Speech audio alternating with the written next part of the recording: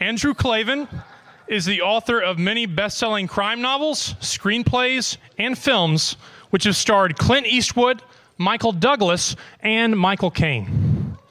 Stephen King called him the most original novelist of crime and suspense since Cornell Woolrich.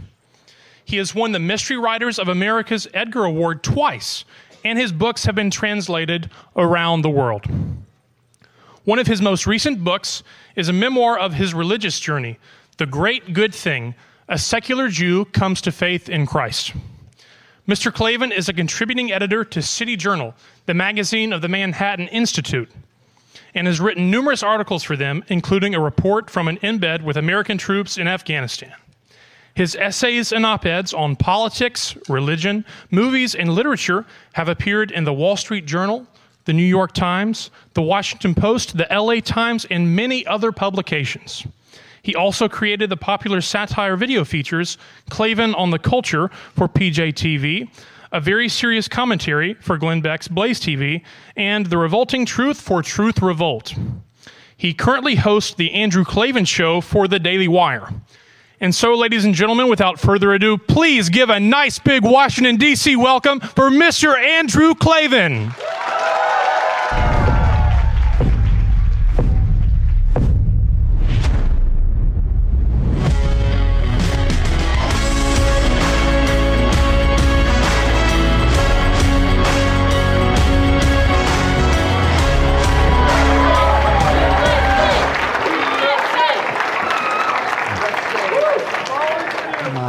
Thank you. Thanks very much. I appreciate it. It has been a long, long time since I've spoken to YAF. I'd forgotten what it's like to look out at your bright, shiny young faces and realize how incredibly old I am. I'm not as old as Ben Shapiro says. I just want you to know I just look like this from working with Ben Shapiro. But I really did give a lot of thought about what I could say to a group of whippersnappers like yourself. I sometimes feel nowadays like the guy in the Shelley poem, Ozymandias, who's a traveler from an antique land. The antique land I'm traveling from is the America of the 1960s, where I grew up, the early 1960s, which was a good place, by the way. You know, we were proud, I think rightly and justly proud, of not just our political greatness, but of our moral goodness. Despite what they tell you, we were deeply aware of our shortcomings, but we had this kind of faith that our philosophy and our traditions would make us better, and therefore they were worth sharing with the rest of the world. That America, you may have noticed, is gone, and it's not coming back, at least not in the form it had. I know this for a fact because that's an iron rule of life. Nothing comes back in the form that it had. Whenever you hear somebody say something like a singer is the new Elvis, ask yourself, who was the old Elvis? There wasn't one. The good things in life are unique and fleeting, and once you lose them, they're gone forever. So as much as I would enjoy it, I am not going to stand here and tell you, when I was a boy, the world was a better place. I would really enjoy that. But that's not even the point. It wasn't better. It was just good and bad in different ways.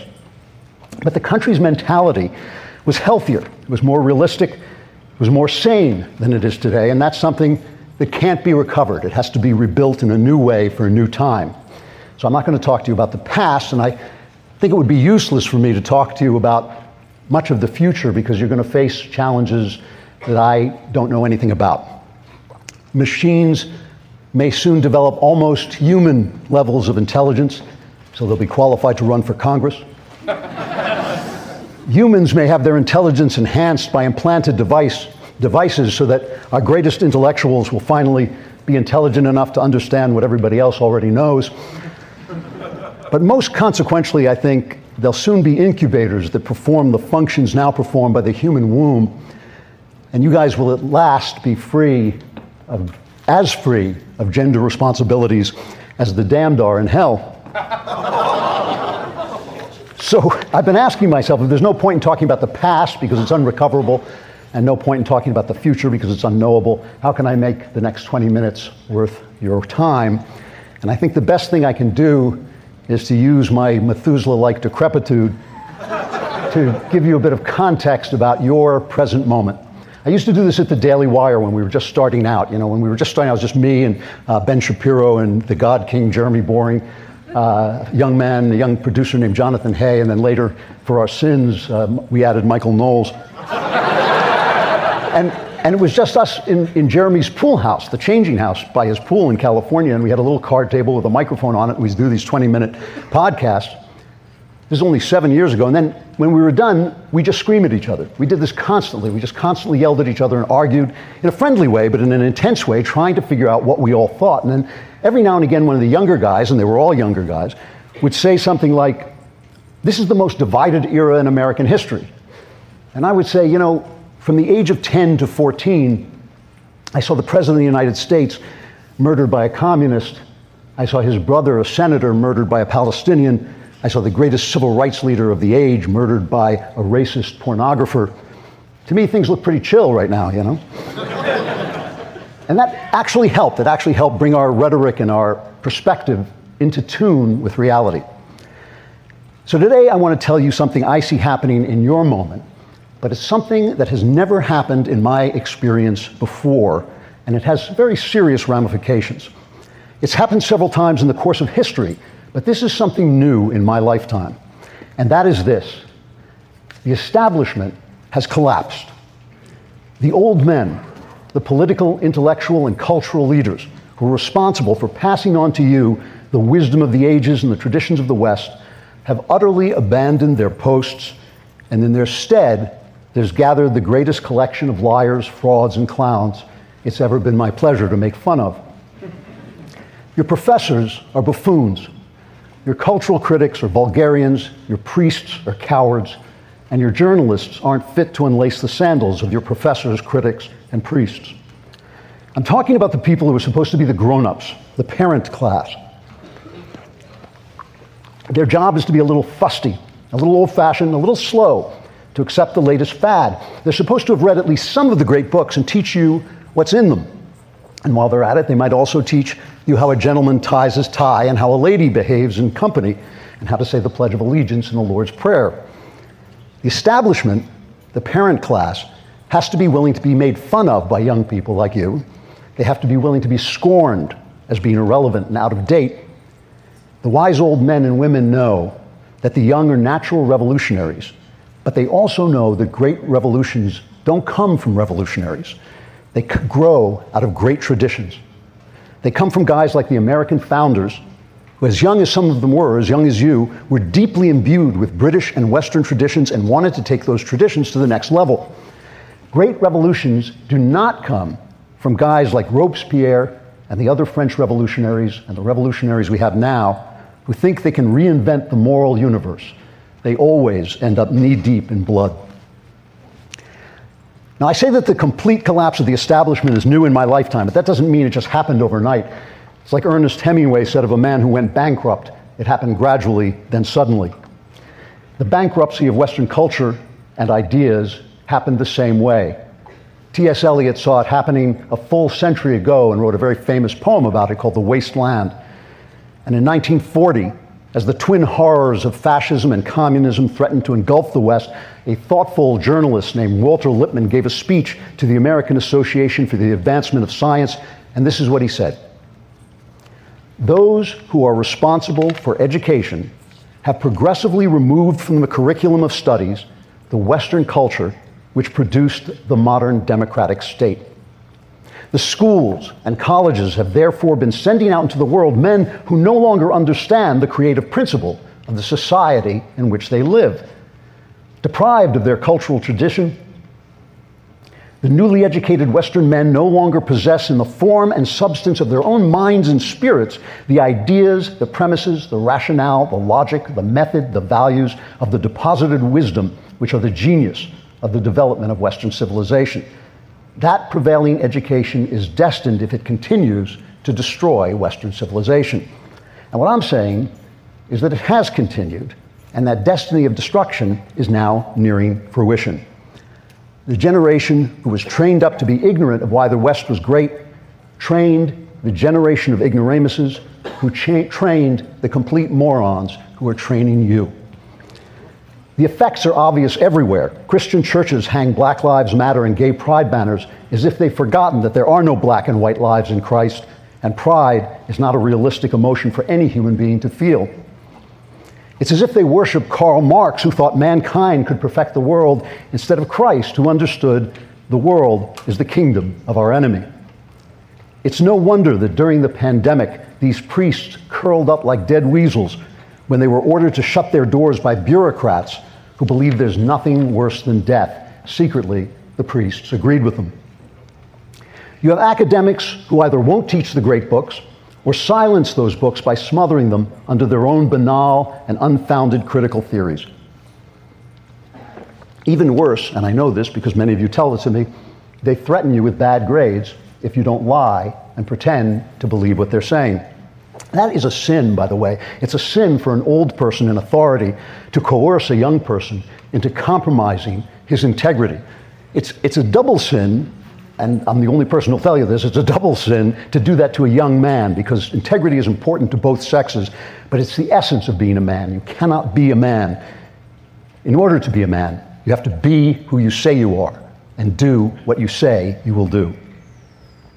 And of course, I don't have to tell you there are the morally stunted perverts at the highest level of education and government who want to butcher and drug children out of their God-given sex in order to bolster a theory of transgenderism that has zero scientific basis and so little logic that it can only be defended by silencing and deplatforming anyone who dares to speak the obvious truth.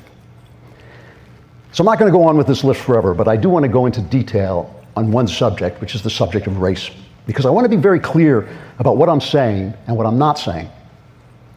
When the criminal drug addict George Floyd was killed by an act of sloppy policing in the spring of 2020, there was not then, and there is not now, one iota of evidence that racism had anything to do with it.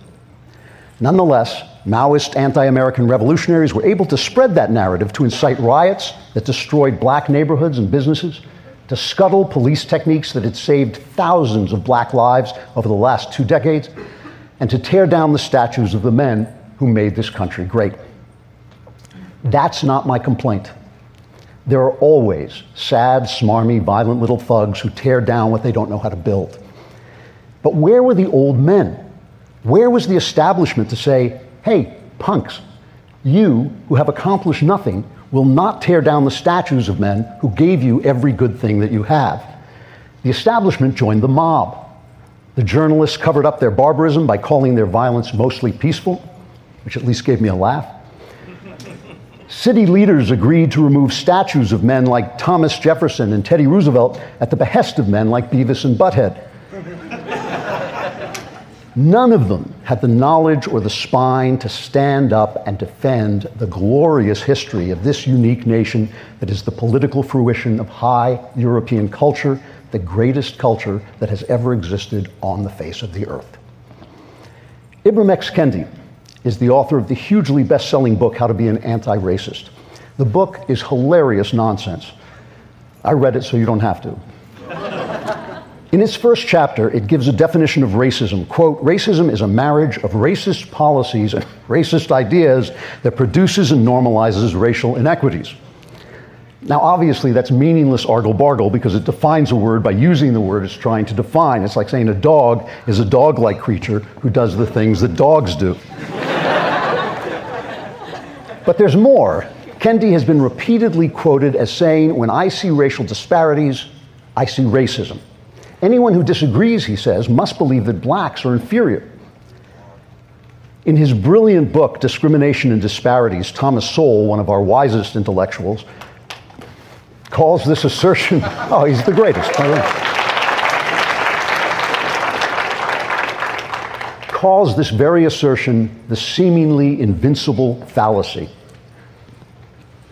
He then proceeds to eviscerate it, and with unassailable logic and rigorous statistical analysis demonstrates that the cause of disparities in everything from culture to the weather are so complex that to reduce them to a single cause like race is an act of childish simplicity. Kendi's book quotes Sowell out of context once, but he's obviously never read the man who is the top thinker in his own field. Something else Kendi doesn't seem to have read is the Oresteia by the ancient Greek playwright Aeschylus. The Oresteia is a foundational document of the West. It's a trilogy of plays that tells how a seemingly endless chain of vengeance is finally brought to a halt by the goddess of wisdom, Athena. Athena establishes the Greek justice system with equal justice for all, and that ends the endless chain of vengeance. But Kendi kind of likes his endless chains of vengeance. In How to Be an Anti-Racist, he writes, "The only remedy to past discrimination is present discrimination. The only remedy to present discrimination is future discrimination," unquote. This is a recipe for a society like the one they have in Afghanistan, where medieval tribes make infinite war on one another over an offense that may or may not have happened hundreds of years ago. Kendi is a nitwit. But again, that's not what bothers me. There are always nitwits making a bundle selling their snake oil ideas. But Kendi has a National Book Award for nonfiction. He has a Guggenheim Fellowship and a MacArthur Grant. Businesses and colleges create policies on his say-so. Where are the old men? Where's the intellectual establishment that possesses the basic education and moral courage to dump his silly garbage in the circular file where it belongs? The establishment has collapsed. And look, you may say to me, so what? Who needs an establishment? They're what the poet Yeats called old, learned, respectable, bald heads who all think what other people think. Western culture began when the establishments in Athens and Jerusalem executed Socrates and Jesus for failing to toe the traditional line. Why shouldn't a revolutionary country like ours have an establishment that calls itself the resistance, even if what they resist is free speech and equality under the law? There's actually some truth to this. Priests and scholars and political leaders who become too wedded to the way things used to be sometimes fail to recognize legitimate innovation when it comes along. But without an establishment dedicated to the preservation of our traditions, there can be no real innovation, because to innovate comes from a word meaning to renew. And if you don't know where your greatness comes from, you don't know what to renew. Socrates and Jesus, who knew everything there was to know about Greece and Jerusalem, not to mention Martin Luther King, by the way, weren't trying to destroy their traditions. They were looking to fulfill them, to make them live out the meanings of their creeds. But more than this, without knowing your traditions, you do not know who you are.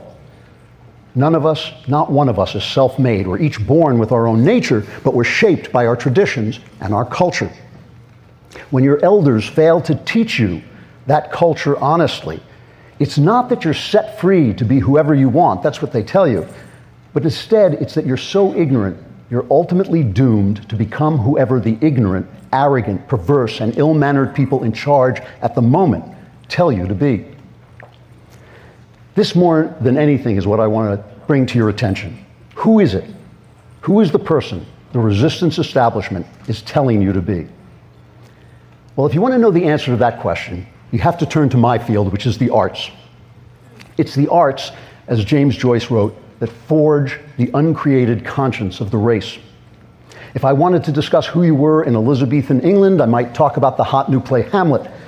If this were the Enlightenment, I might discuss lyrical ballads by Coleridge and Wordsworth. But today, since I started out by joking about my friend Ben Shapiro, let me make reference to Ben's greatest work, the rap song WAP. Cardi B did it first, but Ben did it better, I think. Now, I can't quote the rap song WAP because I'm so incredibly old, I actually find it difficult to use foul language when there are ladies present. I assume you've all heard the song at some point, but if not, I will summarize the story very briefly. Cardi B and her friend, Megan Thee Stallion, declare that they are like unto prostitutes. And then proudly and repeatedly, not to say incessantly and monotonously, boast about the copious lubrication of their genitalia and invite any and all nearby men to make use of said genitalia in various creative and vigorous ways. Now, once again, don't mistake me, it doesn't bother me that people write obscene ditties. I travel a lot, I've had ample opportunity to read the walls of many public restrooms. I am not shocked or offended in the least. But where are the old men? Where are the cultural critics who aren't afraid to distinguish quality and wisdom from adolescent tripe? Here are some examples of the critical reactions. I culled these from Wikipedia. The New York Times, a former newspaper,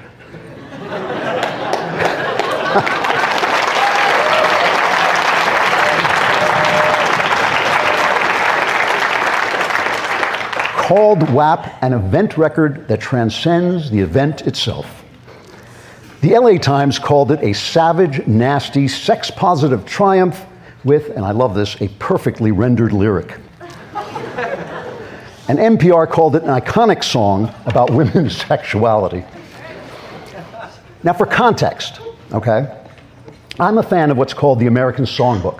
This is the popular music from the 30s, 40s, and 50s when African, European, and Jewish musical traditions came together to create what I think were the best pop songs since the days of the Elizabethan ballad. Let me read you a small portion of the lyric from a song I've always liked. It's called My One and Only Love. It's been recorded by everyone from Sinatra to John Coltrane to Paul McCartney to Bob Dylan. Now, I chose these lyrics because, like WAP, they're a description of sexual intercourse. Every adult who heard this song at the time in the 1950s knew it was a description of two people having sex. Here's the lyric. This is the second verse of the song. The shadows fall and spread their mystic charms in the hush of night when you're in my arms. I feel your lips, so warm and tender, my one and only love. Now these two songs, WAP and My One and Only Love, represent not only two very different descriptions of the act of sex, but two very different concepts of what it means to be a human being. The WAP concept of what it means to be a human being is the one the resistance establishment is selling you relentlessly every day. They're teaching it in schools, they make it cool in movies and music, they turn it into policy through politics, and they enforce it through the HR department of every corporation that fires you and every social media platform that bans you for speaking such obvious truths as men can't become women and race should not be used to determine outcomes. The effort is so pervasive to sell you this idea that if you yourselves have not yet bought into the WAP idea of who you are, your children will buy into it because there will be no one left who remembers any other. You will not be surprised to learn that this WAP idea of your humanity did not spring full-blown from the intellectual depths of Cardi B. It's an idea that was handed down to Cardi B from serious thinkers like the Marquis de Sade, Schopenhauer, Freud. It's the idea that you are nothing more than meat with a chemistry set inside. All your ideals and hopes and dreams are emanations of your physical drives, primary among them the sexual drive, which Schopenhauer called the goal of all human effort and the lord of the world.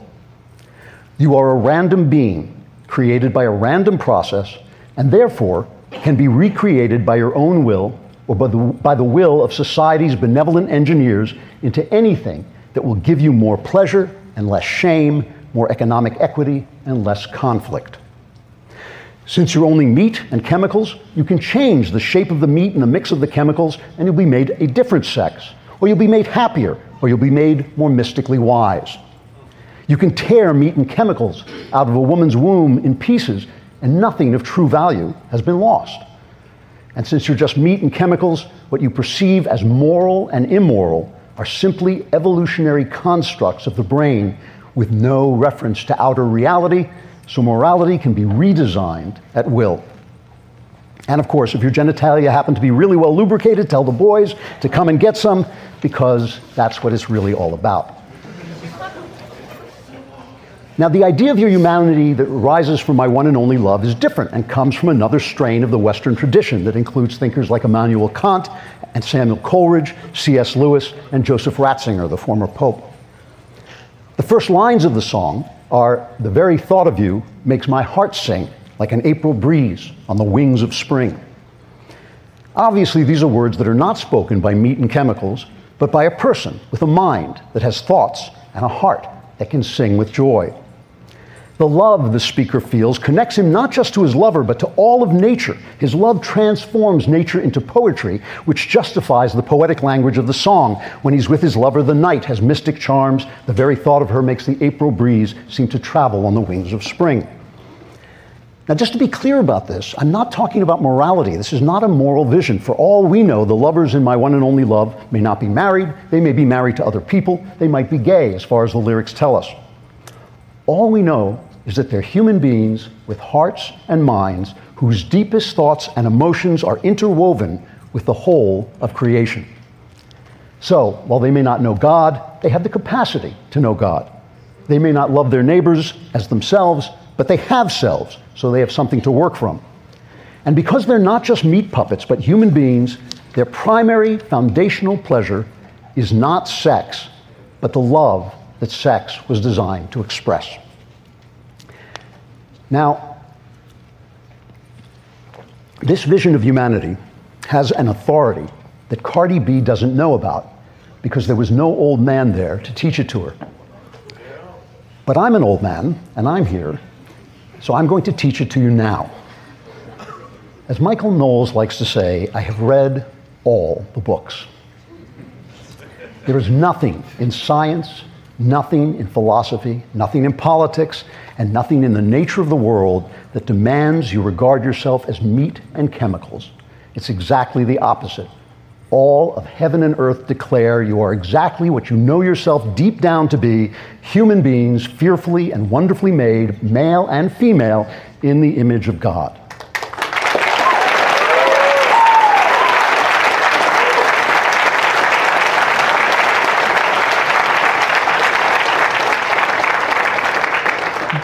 This vision has ramifications for how you live your life. I hope you all have very pleasurable sex lives. But all the true joy of creatures such as yourself is going to come not from sex, but from love. Schopenhauer was wrong. The old folk hymn, How Can I Keep From Singing, got it right. Love is Lord of heaven and earth. The greater the things you love in your life, the more joy you will have. Iron rule. Love small things like clothes and video games and money, and you'll have a little joy. Love great things like your family and your friends and the work of your hands, and you will have a lot of joy. And if ever you should learn to love the God who made you, bing, bing, bing, you will hit the jackpot. And even in your inevitable griefs and sorrows, you will know the true joy of living that leads to a greater joy still. The primacy of love, the practice of love, the philosophy of love, the God of love are not things humanity learned in an instant. They were wrenched by human hearts and minds out of the fabric of reality and passed down over slow history by priests and teachers and artists who learned them from the priests and teachers and artists who went before. In your unlucky generation, that establishment, those keepers of the flame of Western wisdom, have deserted their posts and abandoned their responsibilities and left you to rediscover this central truth for yourselves. From their cowardly surrenders to their idiot theories, from their abuse of drugs to their abuse of politics, the parent class has failed you. But the good news is this. The priests and teachers and artists of all the generations past are still right here, walking by your sides. For thousands of years, the best of them have been working in the midst of life's suffering and evil to write books and compose music and develop religion that are still lying at your feet like a bright trail through this present darkness. It is up to you to do what the old men have not done for you. Read those books. Listen to that music. Practice that religion. Follow that trail. It will lead you home to who you really are. Thank you very much.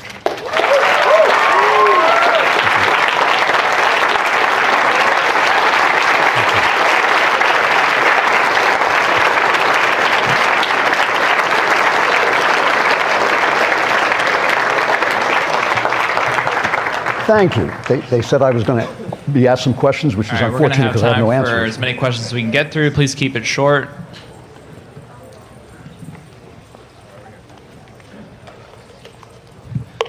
Thank you, Klavan, for coming out. I'm Hunter Oswald from Grove City College. So I love reading, and one of the things I've noticed in a lot of today's literature by the left is it really pushes a environmental determinism narrative. So what advice would you give to young writers who want to write great literature, but also want to overcome the environmental determinism that is not making literature any more pleasurable. Well, can you give me just a little bit of an idea of what you mean by environmental determinism, that where you come from determines who you are, what you're going to write about? So a lot of left-wing people say that your environment or whomever you are, like critical race theory, determines your behavior. It's total nonsense. I mean, what you are equipped with, that made you a writer to begin with, is your imagination. And your imagination is essentially your ability to put yourself into the souls of other people. You know, they say that a white man can't write a black person, but a white man can write a white woman, which, believe me, is far, far harder to do. There's a lot more difference between a white man and a white woman than there is between a white man and a black man. It is all a lie, and you simply have to declare it a lie and move forward. I will tell you, in the publishing industry today, you're going to have a hard time. But the good news is that you can publish yourself quite effectively, A, and B, new venues like the Daily Wire publishers and others are growing up. So just ignore them. You know, you cannot fight with crazy people. Just ignore them. Thank you.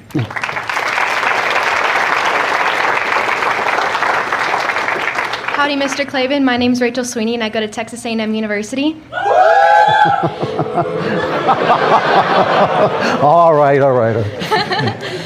So secularization is such a huge issue in our country, and it's growing much more of a problem. You used to be agnostic, and you became Anglican. I was baptized Anglican earlier this year.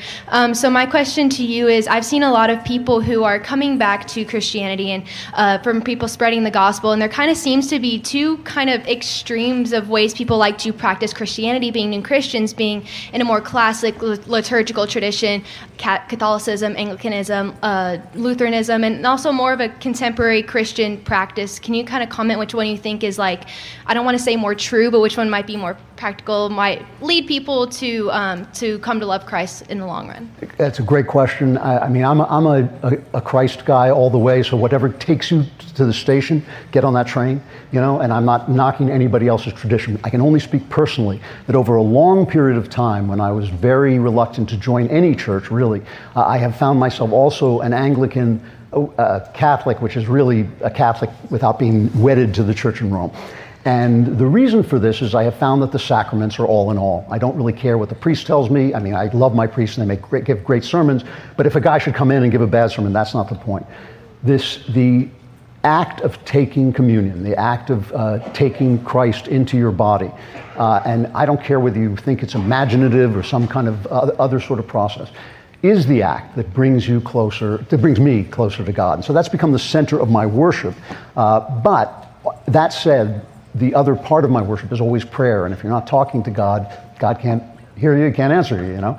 So again, I'm very open-minded about it. But for me, that partly through writing the book, The Truth and Beauty, which is about our relationship to the world and symbolism, that has become the center for me. So that's all I can tell you. Okay? Thank you. Sure.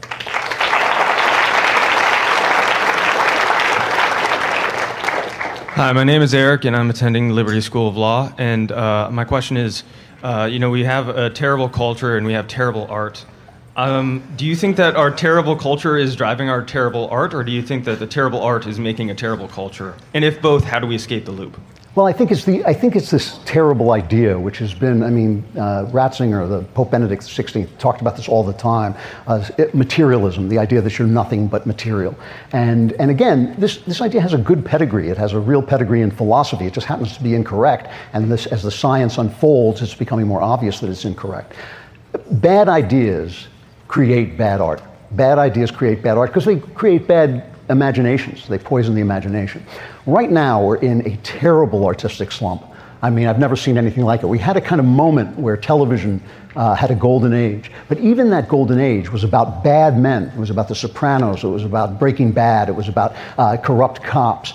And what we're looking for now, and to my absolute shock, the New York Times wrote an article about this, is we're looking for what a good man looks like. That's what the culture is looking for. Under the bounds of within the bounds of leftist philosophy, there is no way to answer that question. I can tell you, I'm giving you a spoiler alert. They're going to look for it, they're going to decide they can't do it, they're going to tell you it doesn't matter. This is a perfect opening for people like us to create a vision of what a good man looks like. And if it looks like, some square-jawed perfect hero, we're going to fail. But if it looks like a real person doing great things, then we're going to the renewal of art is going to come from the conservative side. And that's what I'm looking for, hoping for, and actually believe will happen. Thank you.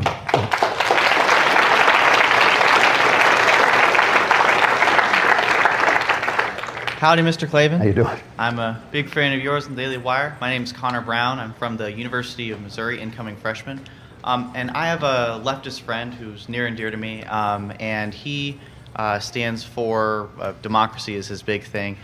He's under the false illusion that the United States is a democracy, but he wants to cross-apply that value to economics. And so his philosophy is that we should have economic democracy, and where the workers should have basically equal say as, say, corporate executives and corporate managers in how the company operates, what products it makes, things like that. And I wanted to hear about maybe your biggest critique of that philosophy and really your opinion on that. Also, if there's any writing internships at the Daily Wire, how can I get involved in that? Yeah, you were going to ask that question. My central objection to this is a fallacy in Marx. Marx had was a smart guy. He said a lot of terrible person, but a smart guy. But there's a central fallacy in Marx that if you have material and it gains value, the value must have come from the workers. So if you have a bunch of scrap metal and it's turned into a car, clearly to Marx it's the workers who put that car together, and that's where the value comes from, so the workers should own the means of production. It's just not true. The value comes, of course, from the idea of the car, without which the workers just stand around and have a bunch of scrap metal.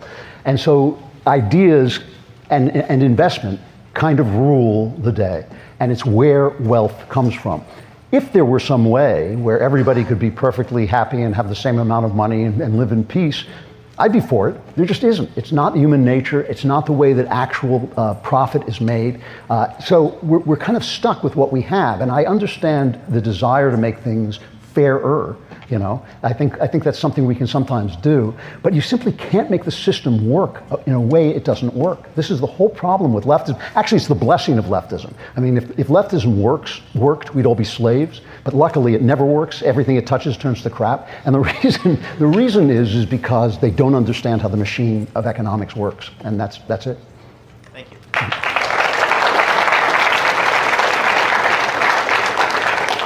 Hi, my name is Thomas Chilton, and I go to Marshall. First off, I want to say that you're my favorite person to listen to on the Daily Wire. Thank you. That shows excellent taste from you. So my question is, do you think it's a good idea for Trump to run again in 2024? Do you think the GOP would be better off running someone like Ron DeSantis? It's a great question, and my personal feeling about it is that they should come up. I like DeSantis. He's new. He's younger. It's time for a younger guy. I mean, come on, these guys.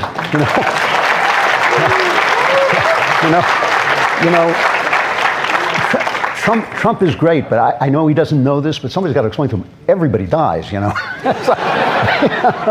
I just think DeSantis is more statesmanlike, which I think was one of Trump's flaws. Listen, Trump was a godsend. He did so much, and he broke the mold that was pressing us down in this gradual way. It was that pot that was boiling the frog, and he tossed the water out, and we owe him a great debt of thanks. But what he did was open the field for guys who are politicians, because politics is a profession, and some people know how to do it, and he was not very good at actual politics, that is, the wrangling of people to come to an agreement. So I'm hoping for DeSantis, but believe me, if Trump is the guy I have to vote for, I'll vote for him twice, once as myself and once as an illegal immigrant.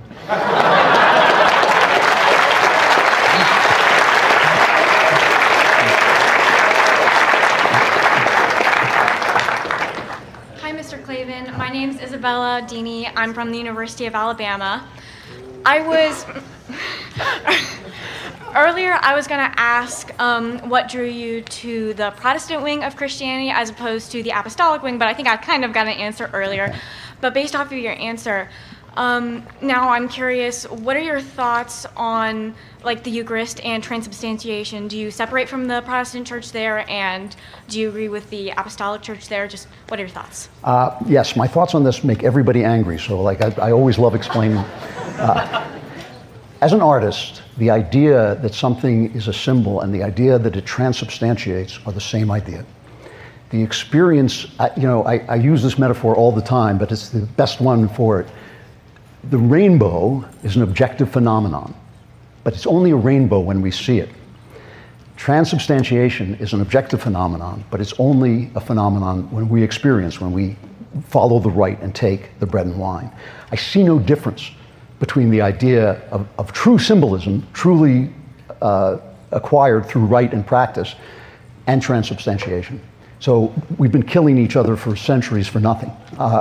And I think that all artists understand this.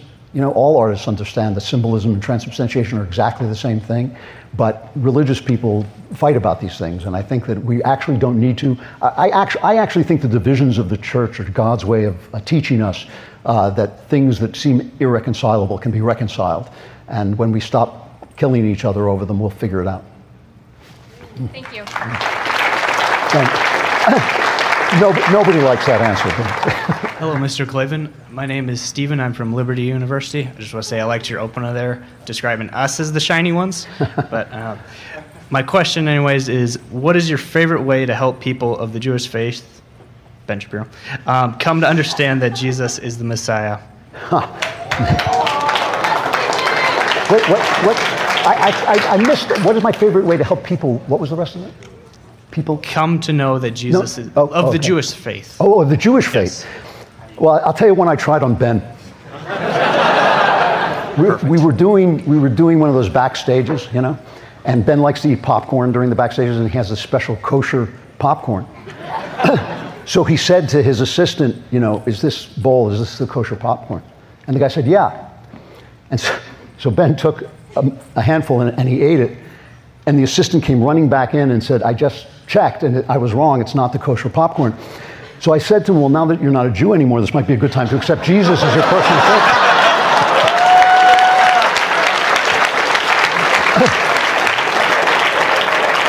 Nothing. I got nowhere with that, but I'll keep trying. Greetings, Great Klavan on, Master of the Multiverse. I'm Daniel, I'm going to Yeshiva University, and you used to be a writer in Hollywood for Hollywood movies. So now the Daily Wire is going to the film industry. Are you planning to write a movie for the Daily Wire? And also, how do you spell Klavan? I can't remember suddenly. But yeah, eventually. I've been working, I have a lot of stuff on my plate, and what I'm hoping to do is develop some material to them that can be developed into movies. Dallas Saunier is doing a great job. It's hard to make movies, and there's so many moving parts, so many people, that you can start with great stuff and end up, with not great stuff. So they're really working hard to get this right. Yes, I would like to participate in this. I've been pounding this drum for 20 years. For 15 of those years, nobody was listening to me. To see it come to fruition in the very place where I'm working is very moving to me, and I hope to continue to be a part of it. Right now, I'm writing this series of mystery stories, which selling really well, and I want to sort of do that because I think it's important, but I also want to do some more film. All right, thank you.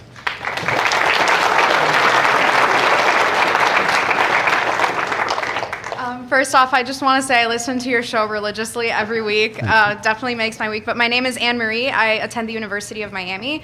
And so I wanted to ask you a question related, because I know you and Michael Knowles probably are the ones that focus on, the arts and the culture the most. Matt Walsh tried with What is a Woman, but he's getting into that field now more recently. But I feel like the conservative movement is always so focused, at least nowadays. I see a lot of the libertarian influence from the 80s influencing the way that we think now about conservatism, especially on college campuses. It's really difficult to get, young conservatives like myself to care about the culture, to care about social conservatism in particular. So what's your best piece of advice to first get them to care, but also to speak to them charitably and to kind of, hook them into coming into this kind of world of conservatism, of social conservatism a little bit more? It's a good question because it's an open question. You remember the old movie Field of Dreams, if you build it, they will come. it's an open question whether if we build a great culture that conservatives can like, they will come. A lot of conservatives feel that if you vary from them on one point or disagree on one point, you're out, you're done. And the thing about the arts is the arts are not, conservative arts don't look like conservative life, right? The founding fathers were not watching Doris Day movies. They were watching, Shakespeare tragedies and Greek tragedies filled with blood and sex and gore, because the arts are about life. And that's the stuff of life. That is the stuff of life. So we have to educate. And you're right, we have to educate in a way that accepts people for who they are. But we also have to make stuff. The arts will only be saved by people who love them. And it's no good going into the arts to preach. It's no good going out to the arts to propagandize. You have to go into the arts to create and to make beauty out of the ugly stuff of life. And if we can do that, and if we can get people with money to pay for it and bring it in and see if they can enjoy it and maybe relax a little bit while you're reading things and watching stuff, we can win. I'm optimistic, but I'm not absolutely certain that we can do this. We have time for one last question. Okay, no pressure. No. Yeah, this is the big one. Yeah. So my name is Joseph Ramirez. I am from Cal Poly in California. So it was really surreal going on the night tour that we had a few days ago to the Lincoln Memorial and standing at the plaque that Martin Luther King Jr. gave his famous I Have a Dream speech. And to think about, because the Kendi book you mentioned was actually the introduction of that was part of our reading list in one of our college classes. And it was sombering to stand there where a man said, I have a dream that my children will not be judged by the content, by the color of their skin, but by the content of their character. To now hear the biggest voice in race say, the only solution to present discrimination is future discrimination, and so on and so forth. What is something that, and as I thought there and stood there, I thought, what are some ways that we as conservatives can reach out to more minority communities where a lot of the stuff we talk about is an agreement, hard work ethic. The issue of abortion is a big one. What's something that we as conservatives can do more to reach out to cultures that already agree with us, and what is the Daily Wire doing? Well, one thing we might do is reach out. I mean, this is the thing that drives me crazy, because this is really a political question in some ways, as opposed to a cultural question. I've never seen Republicans give up instantly when they feel that they haven't got a foothold anywhere. They don't run candidates in New York, though New York is falling apart. They don't run candidates in LA, and LA is falling apart. They do not go to where black people are because they're afraid of the press. When Mitt Romney went and gave a speech to the NAACP, he was flogged. I mean, it was just a terrible thing. You have to brave that. You are absolutely right. People like Black Lives Matter and the radical left do not represent our fellow Americans who are black. They just don't. And all the polls show this. So it just seems to me, we don't reach out at all. It seems to me we don't talk at all. We let the activists make us so angry that we say things that are legitimately insulting to other people. We get so angry at the madness of the left that we become a little insane ourselves. That's why I constantly preach that our message has to be a positive message. What are we doing? What are we building? And in fact, one of the problems with being a conservative, we're not giving any race anything. We're not giving them anything. We're just giving them America, freedom, prosperity, peace. That's what we're giving them. And that is the same for every person of every color. It has worked for every person of every color. I love living in a multi-ethnic country, but it's multi-ethnic because it has one idea, which is that people should be free. And so we should preach that. We preach it in their faces, in their places, which we just don't do now. I appreciate it. Thank you. Thanks. Thank you very much, guys. Thanks a lot. Thank you. Thank you.